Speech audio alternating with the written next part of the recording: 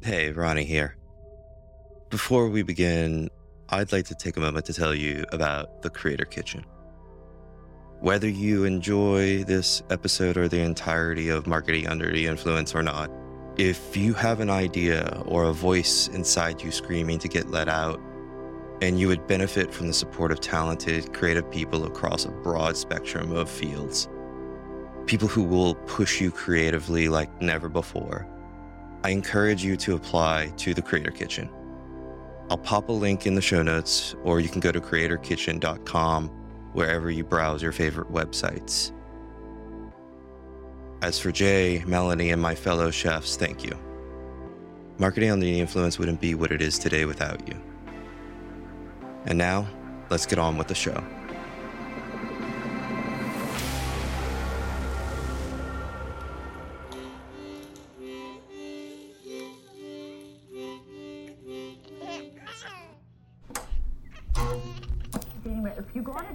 You're listening to Marketing Under the Influence with Ronnie Higgins.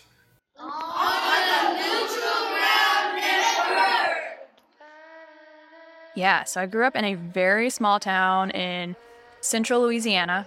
I grew up out even on the outskirts of that town, so 15 minutes from the town on my grandpa's farm. So literally in the middle of a cow pasture is what I tell people where I lived.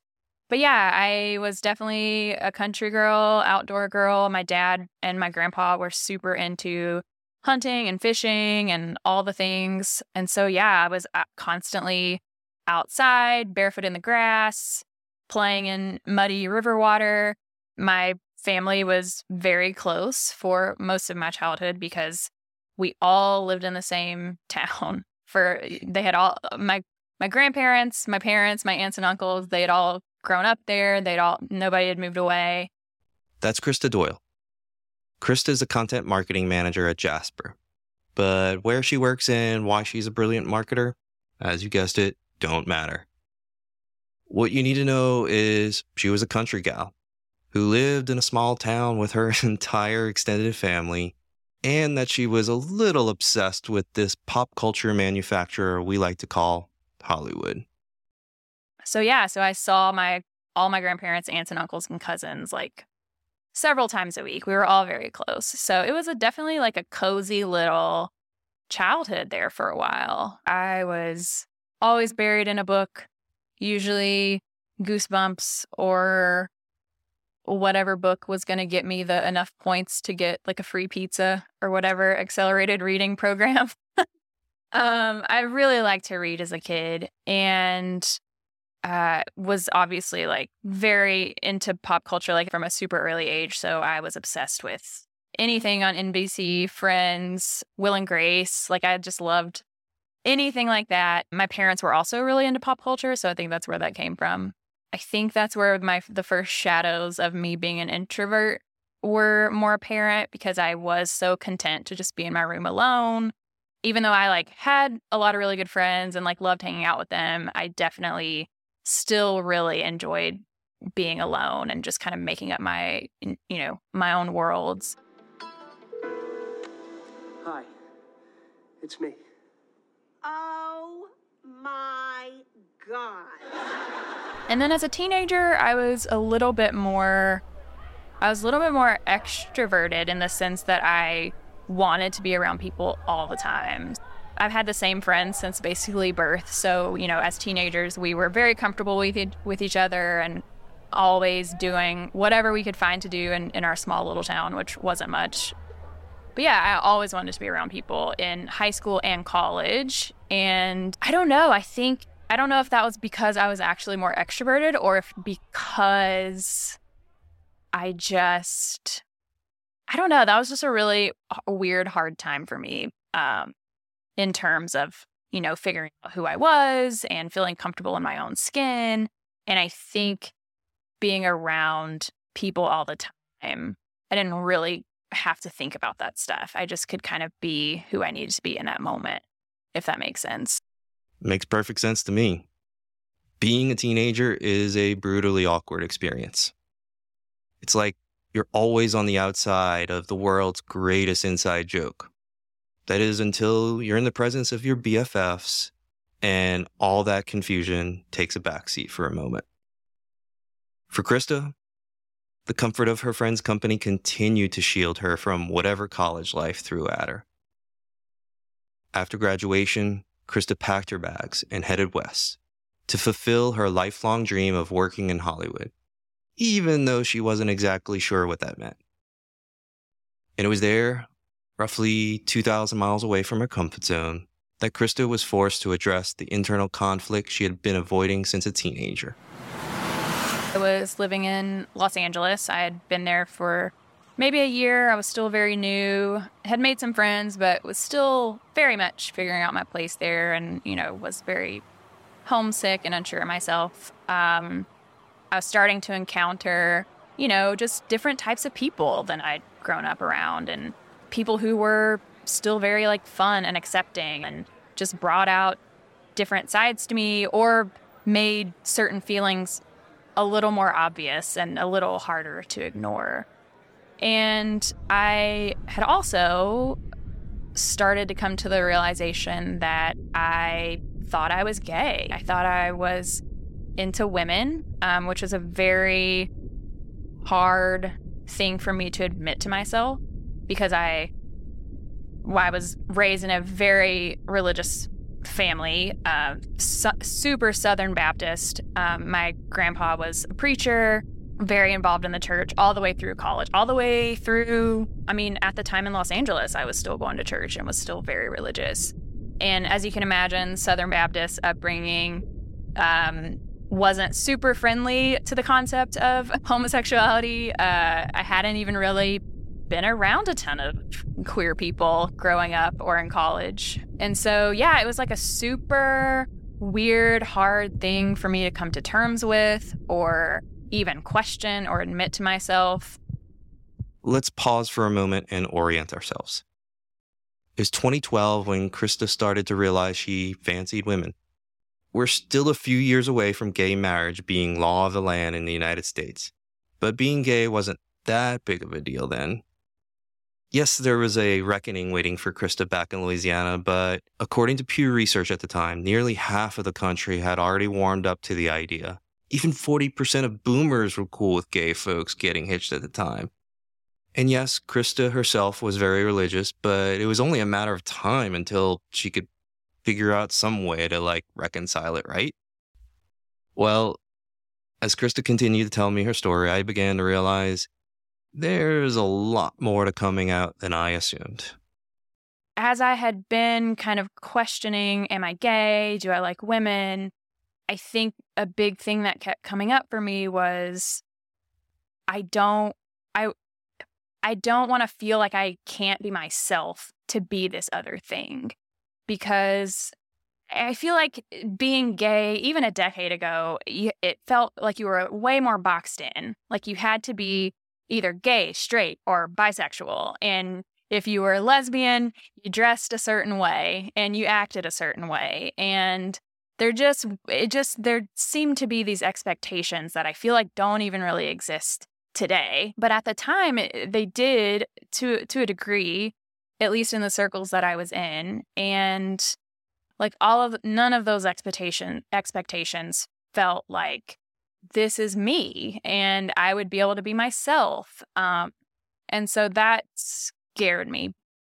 I was questioning a lot and trying to figure myself out. And one of the girls that I had met, who she was a lesbian, and she was the sister of one of my good friends that I had met. She was very accepting and would entertain my questions and my thoughts on the whole thing. And, did I like girls and what was it like? And so she introduced me to some movies, hey, you should check, these movies out, and just for fun, just to see some kind of representation of what you're feeling and what you're thinking. And so one of the movies was a British rom-com from, I think, the year 2005, and it's called Imagine Me and You. If you, like me, have never heard of or seen Imagine Me and You, let's pause for a spoiler-free synopsis. The story revolves around a woman named Rachel, played by Piper Perabo from Coyote Ugly, who's about to marry her long-term boyfriend. At the wedding, she meets Luce, played by Lena Headey from Game of Thrones. Two become fast friends, and Rachel immediately starts to realize her feelings for Luce aren't strictly platonic. The central conflict of the story is Rachel's struggle to reconcile her feelings for Luce with the societal expectations of being a lesbian and the impact that being gay would have on her relationships with her husband and other loved ones. With this in mind, it's easy to understand how Krista, whose primary concern with being gay was how it would shape her identity and affect her relationships, saw herself in the main character and plot of the movie. But this type of story, it was like a diamond in the rough compared to all the other LGBTQ plus stories at the time. Yeah, I think my headspace before I watched it was most other queer movies I had seen were all just so tragic and sad. So like all the stories were just ended in heartbreak and everybody was so tortured and things were just bleak in almost anything I'd watched that had actual queer representation. And so this movie was such a pleasant surprise because it was just like a fun little rom-com. It's just I would say it's on par in tone as, anything else you might watch. You've Got Mail, Sleepless in Seattle, any of those. I don't think it's as classic as those, but in terms of like the comedy or the tone of the movie, you can kind of expect something in that realm.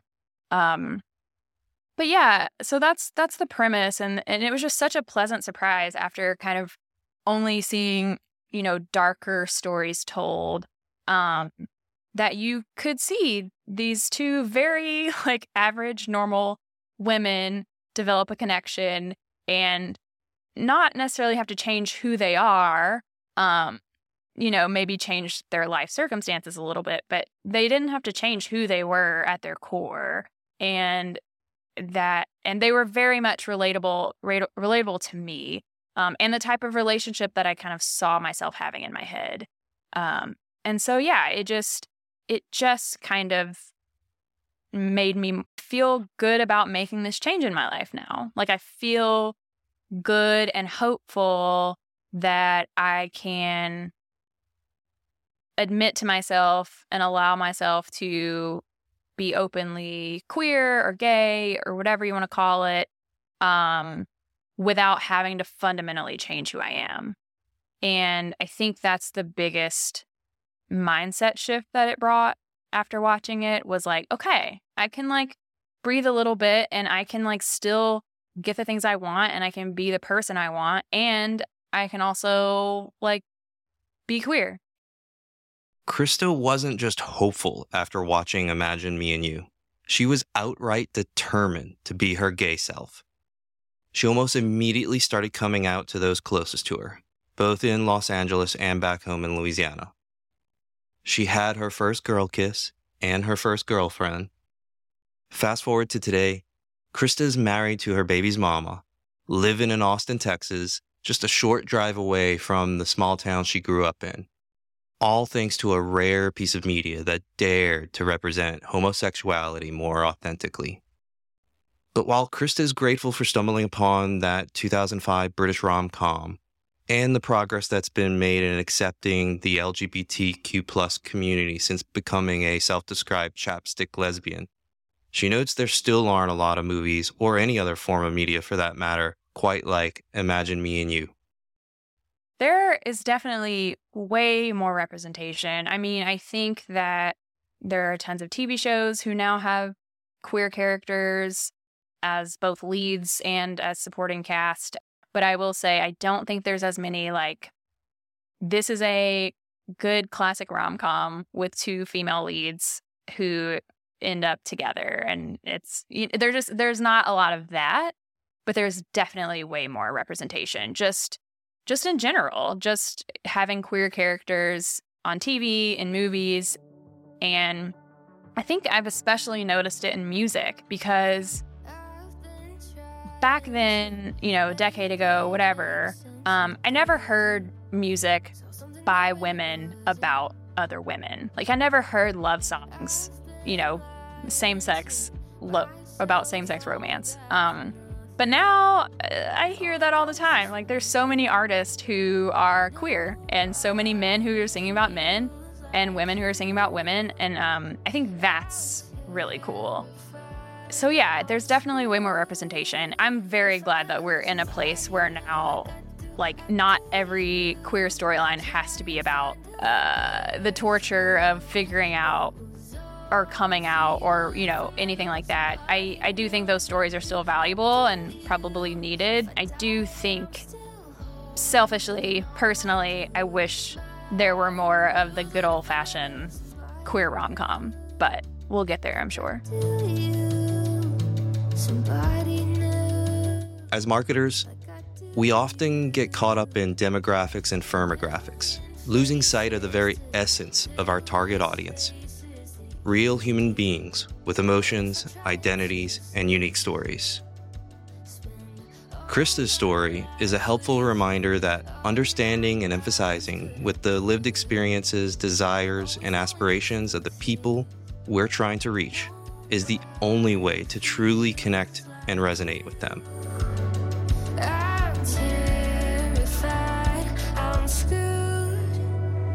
So there you have it. Second edition of Marketing Under the Influence.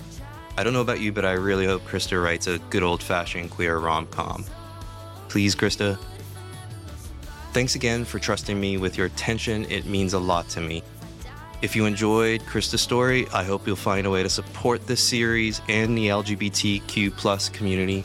I'll provide some links in the show notes for you. No matter what, make sure to tune in next week and find out why one marketer believes the title of a book, not the story it tells, holds an important life lesson, one worth passing down from generation to generation.